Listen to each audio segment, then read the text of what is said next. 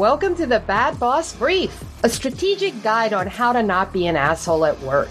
We'll tell you about bad bosses, how they can be handled, how to tell if you happen to be one. An executive and an executive coach, both artists working in advertising and marketing for more than 2 decades, are here to advise you on the ins and outs of office environments. The Bad Boss Brief is your ultimate guide to navigating any employment landscape. Without any further ado, here are your hosts, Eugene S. Robinson and Stephanie Payrollo. How not to be an asshole at work. I'm Stephanie Payrollo. I'm an executive coach, and I spent most of my career in advertising and technology. And I had some really bad bosses, some of whom were so bad that I actually brought legal action against them. And based on that, I decided I wanted to learn more about leadership. And I've now become an executive coach. And I'm here today with Eugene Robinson. I was actually going to say, how bad were they? They were really bad. I think I'll trickle out the badness over time for people who continue to stay posted here. I got you. Okay, good. That's good. Well, anyway, I'm Eugene S. Robinson. Your able co-host, and you know how I've had a boss that was so bad, and this is actually somebody you don't know, that was so bad that it was routine for me to feel like we were going to get into a fist fight. And his name was Rick San Vicente, and I could never figure this guy out, and we never actually came to blows. But yeah, being a boss, it was instructive for me prior to being a boss, because it was a steady stream of things I didn't want to do. I don't want to do this. I have a whole list of things I didn't want to do. And asking your employees to fight is probably somewhere in the top 5 on that list. Well, and Eugene and I have worked together off and on we've known each other for 30 years. He's hired me. I've hired him. We've had kind of run the whole gamut of bosses.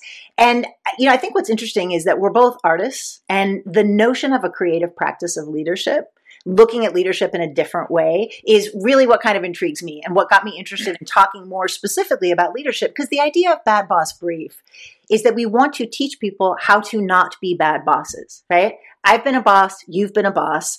I want to think that the people that work for me find something of value in that. And so that's really the idea, is to try to come up with some stuff. And so today's topic is bullshit detectors.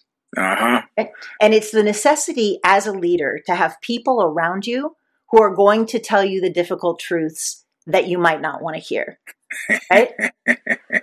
I've been we need these people in our real lives as well. Right, but I think that's what happens. Is I think that you and I are the kind of people who invite that exchange in our life. We have people in our family, whether we like it or not, who are going to tell us the truth, and we're used to that. I think there's a lot of people, particularly these, middle-aged white guys in Silicon Valley who don't have anyone like that in their life. So they're not in the habit of self-reflection, and they're not in the habit of people telling them the unalloyed truth. And so what happens is good bosses will search out those people. They will invite them into the conversation, and they'll listen to what it is that they say. Bad bosses disregard them and usually fire them. Right? And there's a lot of examples. I mean, we can't have a Bad Boss podcast without talking about Elon Musk. And, there's a lot that's been said about Musk, but what I wanted to focus on specifically is how his shenanigans at Twitter have impacted the value of Tesla.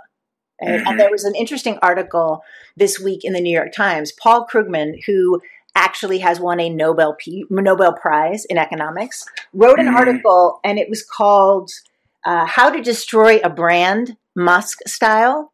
And what he points out is that the people that are paying 60 plus for an electric vehicle are buying it because of the Tesla logo on the back. Right? I live in Seattle. I see them practically every other car. Right. The people that are spending that kind of money are college-educated Democrats who are often very progressive. Right. And so what it is that Musk is doing over on Tesla, which may look like, libertarian, if you're going to be especially gracious, he's alienating the people that are spending that premium on his electric vehicles. And he's damaging the brand. And that's what Krugman is talking about, is how these antics of a leader can really have significant impact, not just on Twitter, but also on the value of Tesla. And the idea is, I mean, when I see these things, I look and I'm like, Musk has got to have someone in one of his organizations who understands marketing, communications, public relations. I keep looking at this news coverage and being like, get this guy a communications person, please. Do you think that it is fear of him that causes a situation where nobody's speaking truth to power, or do you think that they have consumed the Kool-Aid that has led at least portions of the public to believe that he is a consummate business professional and genius? I mean, my guess is that it is probably that he's just not listening, right? So he has insulated himself from reality. And my guess is that he does that by firing people or putting them, kicking them out into the outer circle. They're not allowed to come and speak that truth, right? And I think it can be chicken and egg. It can be both. I mean, I don't think, the whole notion of Musk as some sort of business wonderkind who has this ability to talk over the people that work with them and disregard being whatever. I think that's going away really, really quickly. I mean, all of these companies are losing value like a house fire. And I blame that on Robert Downey Jr., incidentally. Well, do tell.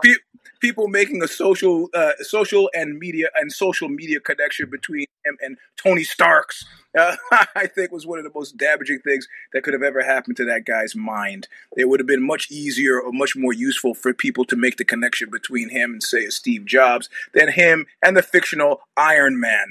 But that be it as a way. I had a curious boss that would do this thing where he could always count on me to tell him the truth, but he was very selective about asking me when he wanted the truth, which is almost the same as not having me there at all, right? So if it was something questionable, wouldn't ask because he didn't want to hear the truth. And it was something that he didn't really care that much about, but just wanted to make sure that I was still on my bullshit detector thing. Then he would ask me about that, which is functionally worthless, I think, probably. Well, and I think one of the things, if there are people who don't understand how to find that bullshit detector, having been that person, I can tell you where they are sitting, right? They're generally not in the C-suite. Right? Very few people who are people who are as direct as I am get fired. They don't end up in the C-suite, right? Or if they do, it's not for very long because they start telling the truth all over the place. So the idea is to look for somebody who's in probably middle management, has been there for a long time, and has terrific competency in one or more areas, right? So one of the things that I think is interesting is that a lot of times a leader will come up. Let's say that you have a leader who comes up through maybe marketing, right? And they know a lot about marketing. They suddenly believe when they get a C in their title that they are experts in technology and product development, and their ego accrues to them expertise that they do not in fact have. And they stop listening to the people with that expertise. And what I find that the bullshit detectors usually have is they're tremendously competent in one area. And they're the kind of people who incompetence really bothers, right? So I have a couple of friends like this, and they work in friends and clients, and they work in very different industries. But you know how people who have are almost kind of obsessive about disorder. They can't sit if something, they'll start, adjusting the picture, or they'll start cleaning up. You're talking to one. You're talking to one. I was trying to keep things objective. Yeah. You understand that there's almost a compulsion to make things orderly in a certain way. There are people who work like that, right? There are people who are really genius systems thinkers who can't look at a system, see a flaw, and not fix it. Right. And that's the kind of person that you want. So if we're talking about Musk, he needs a bullshit detector who works in communications and public relations, who say to him, you can't do that. You think it's a good idea to walk into Twitter carrying a sink? Let me tell you that is not going to land well. And okay, let me ask you to use your crystal ball here for a second and tell me, do you think, based on what you've seen, that it is likely that he will find this person? Or maybe more specifically, is the type that he represents the type that's likely to ever find that person? No. They insulate. Well, why not? Why not? Well, I think because they insulate themselves against that person. right? I mean, they are so firmly guarded against that person that there's no, I mean, one of the things that I notice when I have people come to me and want to be my executive coaches, and especially people who are in senior leadership, what I look for is I look for the relationships that they have in their life. Mm-hmm.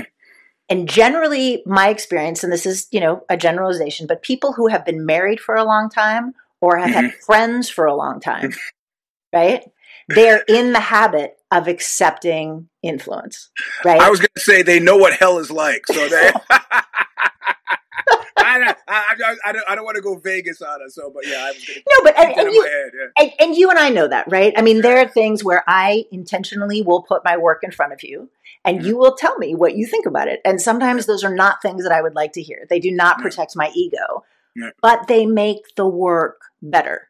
And so that's one of the things that I like about this idea of the analogy between artists and business leaders, right? That idea of like artists generally talk to other artists about their work, right? They may not read every single, critic's idea, but there's a sense that in order to grow, first of all, a lot of us have to do art where we need other people to do the art, right? Or if, like me, you're just writing on your computer, you want other people to see it. And so there's an automatic kind of drawbridge to that ego defense, right? Like people naturally don't want to hear things that make them look bad or make them recognize they're being idiots in a particular moment or unskillful. But we have those ego defenses. And I think art is a drawbridge, right? You pull the drawbridge down because you say, I'm inviting you to give me a critique.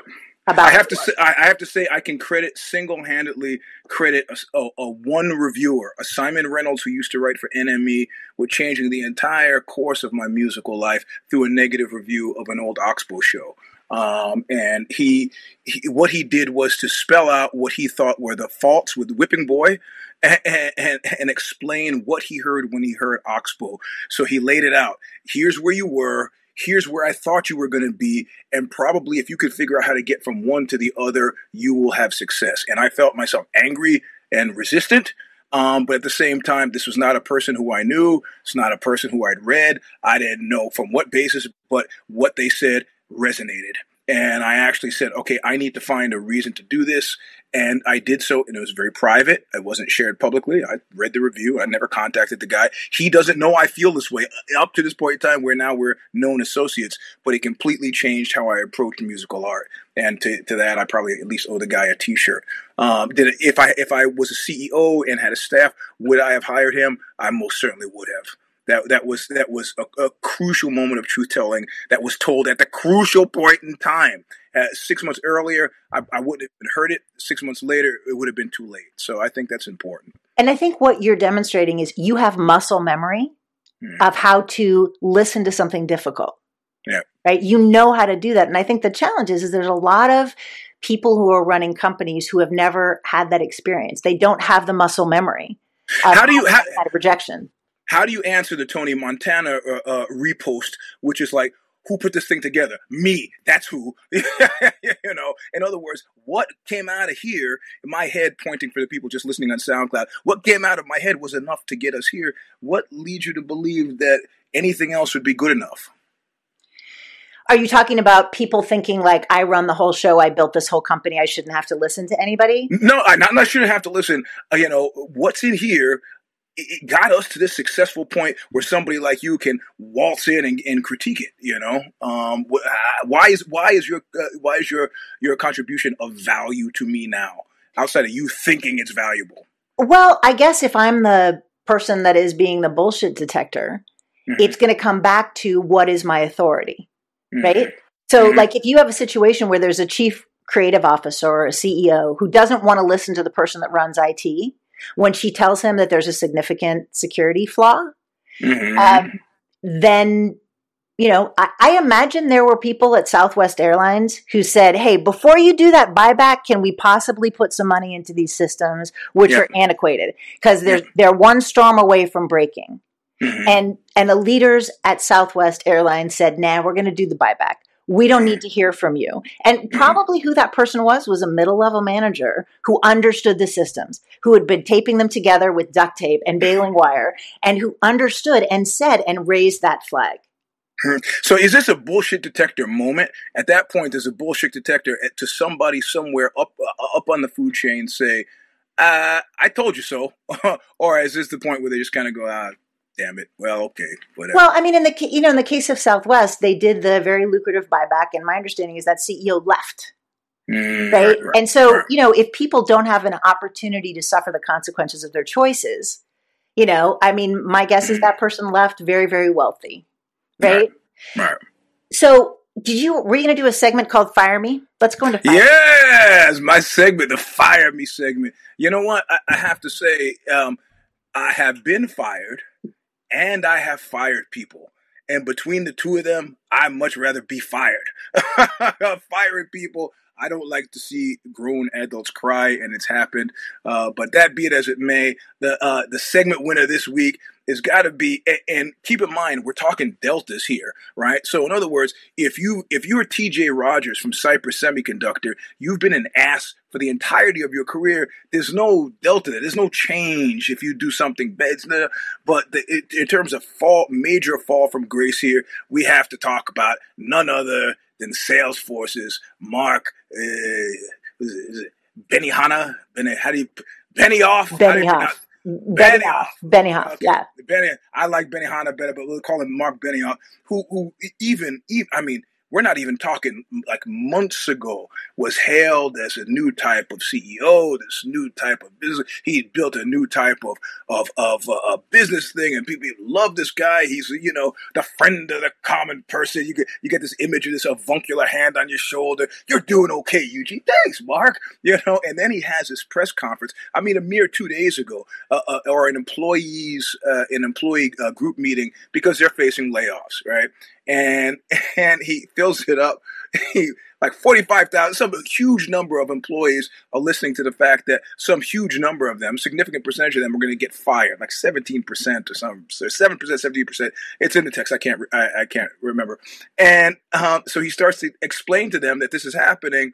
And somebody in the audience, maybe anonymously, maybe not, raises a hand in the Zoom call and says, well, can you give us more details? And then he breaks loose with the airy, vapory kind of CEO talk that says absolutely nothing. And if you, at the very least, your objective as a CEO or a leader should be, I want people to feel better after speaking to me and not worse. And he did the exact opposite, which is a major fall from grace from a guy who's hailed as being a great communicator from even 2021 that we're talking about this. So he has this meeting. He pretty much says, some of you are getting fired. He said, well, can you give us a sense of how? He goes, well, like everybody else, irrational enthusiasm under COVID, I overhired. And now that recession is threatening and we need to pull back, like everybody else, I have to get thin and lean and mean. We got to get rid of people, bro. That's not an answer. I mean, you come home and your partner's in bed with somebody else. You're going to have questions, and you need very specific answers to those questions. You don't need like, well, you went to the grocery store and he was cleaning the pool. He just happened to be there. What can I tell you? That's not, we need specific answers, and you have failed to deliver them. So Fire Me this week is Mark Benioff, or Mark Benihana, as you might care to pronounce his last name. The question is, the same question I asked you, can he earn his way back to where we thought he was in 2021? And I'm not saying it's impossible, but it's hardly possible. Well, I think it's going to be very difficult for him there, because a couple things in an insider article that I was reading this morning, for that all hands meeting, when people knew that there was going to be firings, he was 18 minutes late.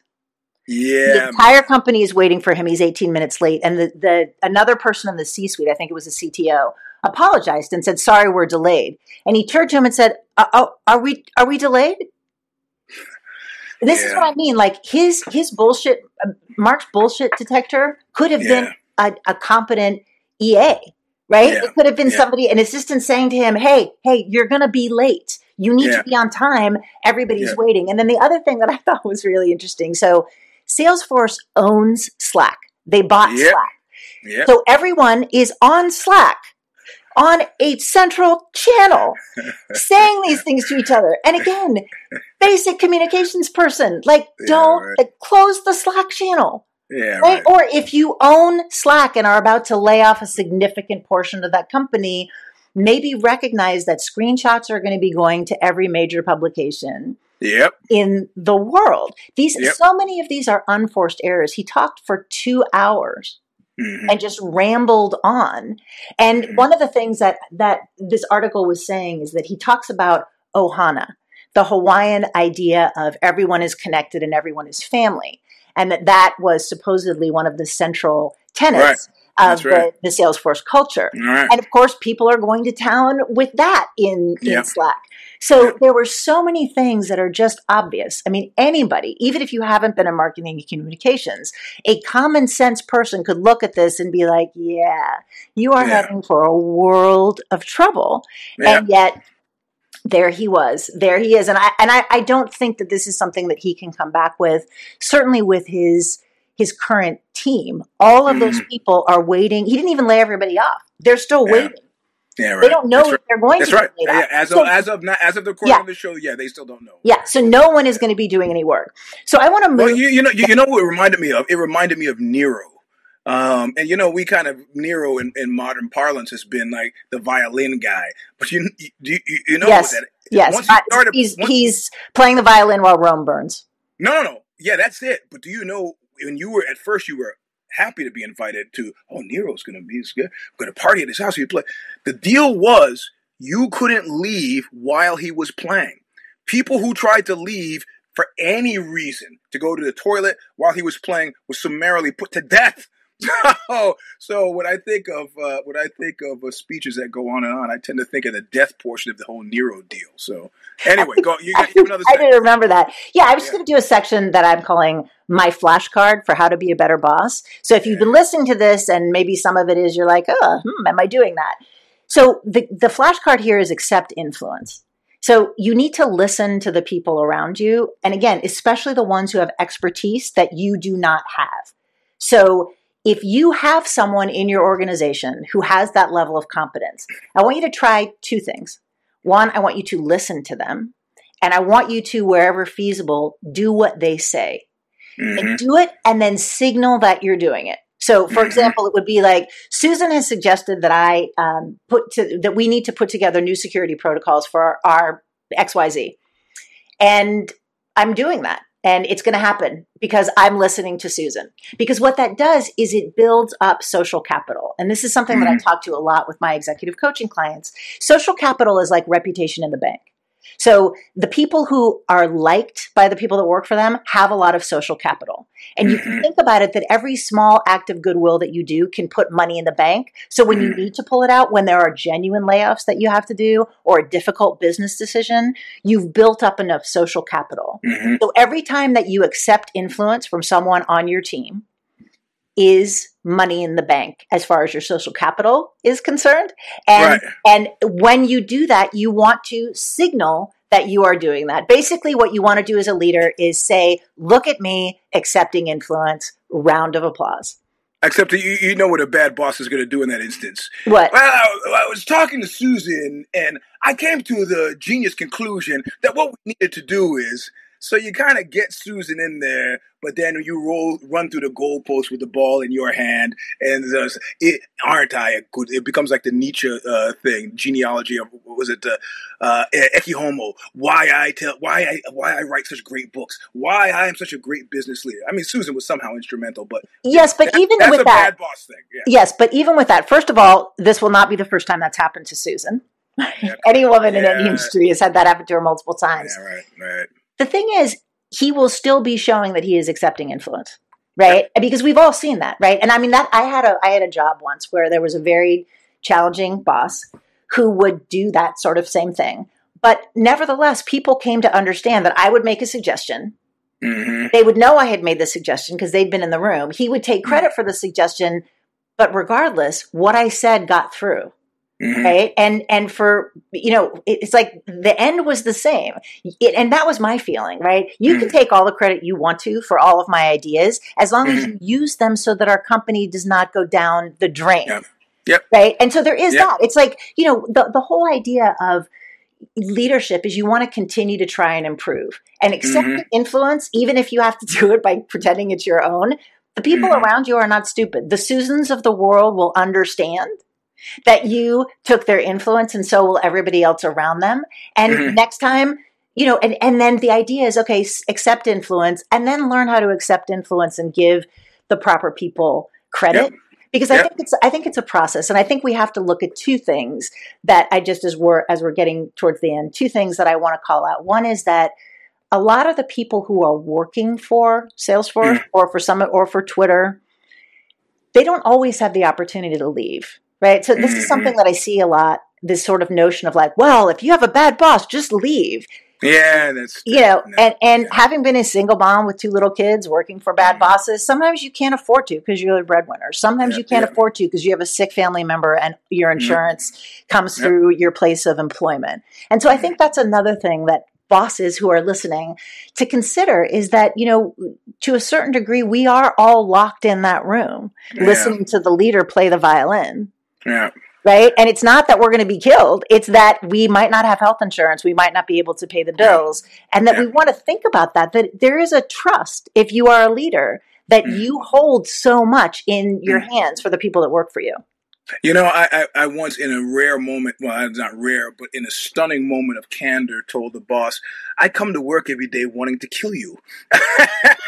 and he said, that can't be good for you. Or me, which I thought was a pretty great response as well. So that was the closest I could come to. Here's a gentle offer to change your management style. So anyway, so what do you got coming up this week? What's going on? So the next thing that I want to talk about in our next episode is I want to talk about charismatic leaders. Right, and I'm going to talk about a CEO in the Seattle area who got a lot of press pretending to be a good guy. And then did something that brought him down to earth really quickly. So we're going to talk about that next time. And what we'd also like to do is we'd like to get you, listeners, to send in questions, thoughts, things you want us to talk about, topics. Send it to WTF@badbossbrief.com. And I can put that up on the screen. WTF@badbossbrief.com, and that'll actually get to me, and we'll incorporate it in future episodes. And what I want to end with is something that I'd like to have be an ongoing segment, which is called Things a Real Person Has Actually Said at Work.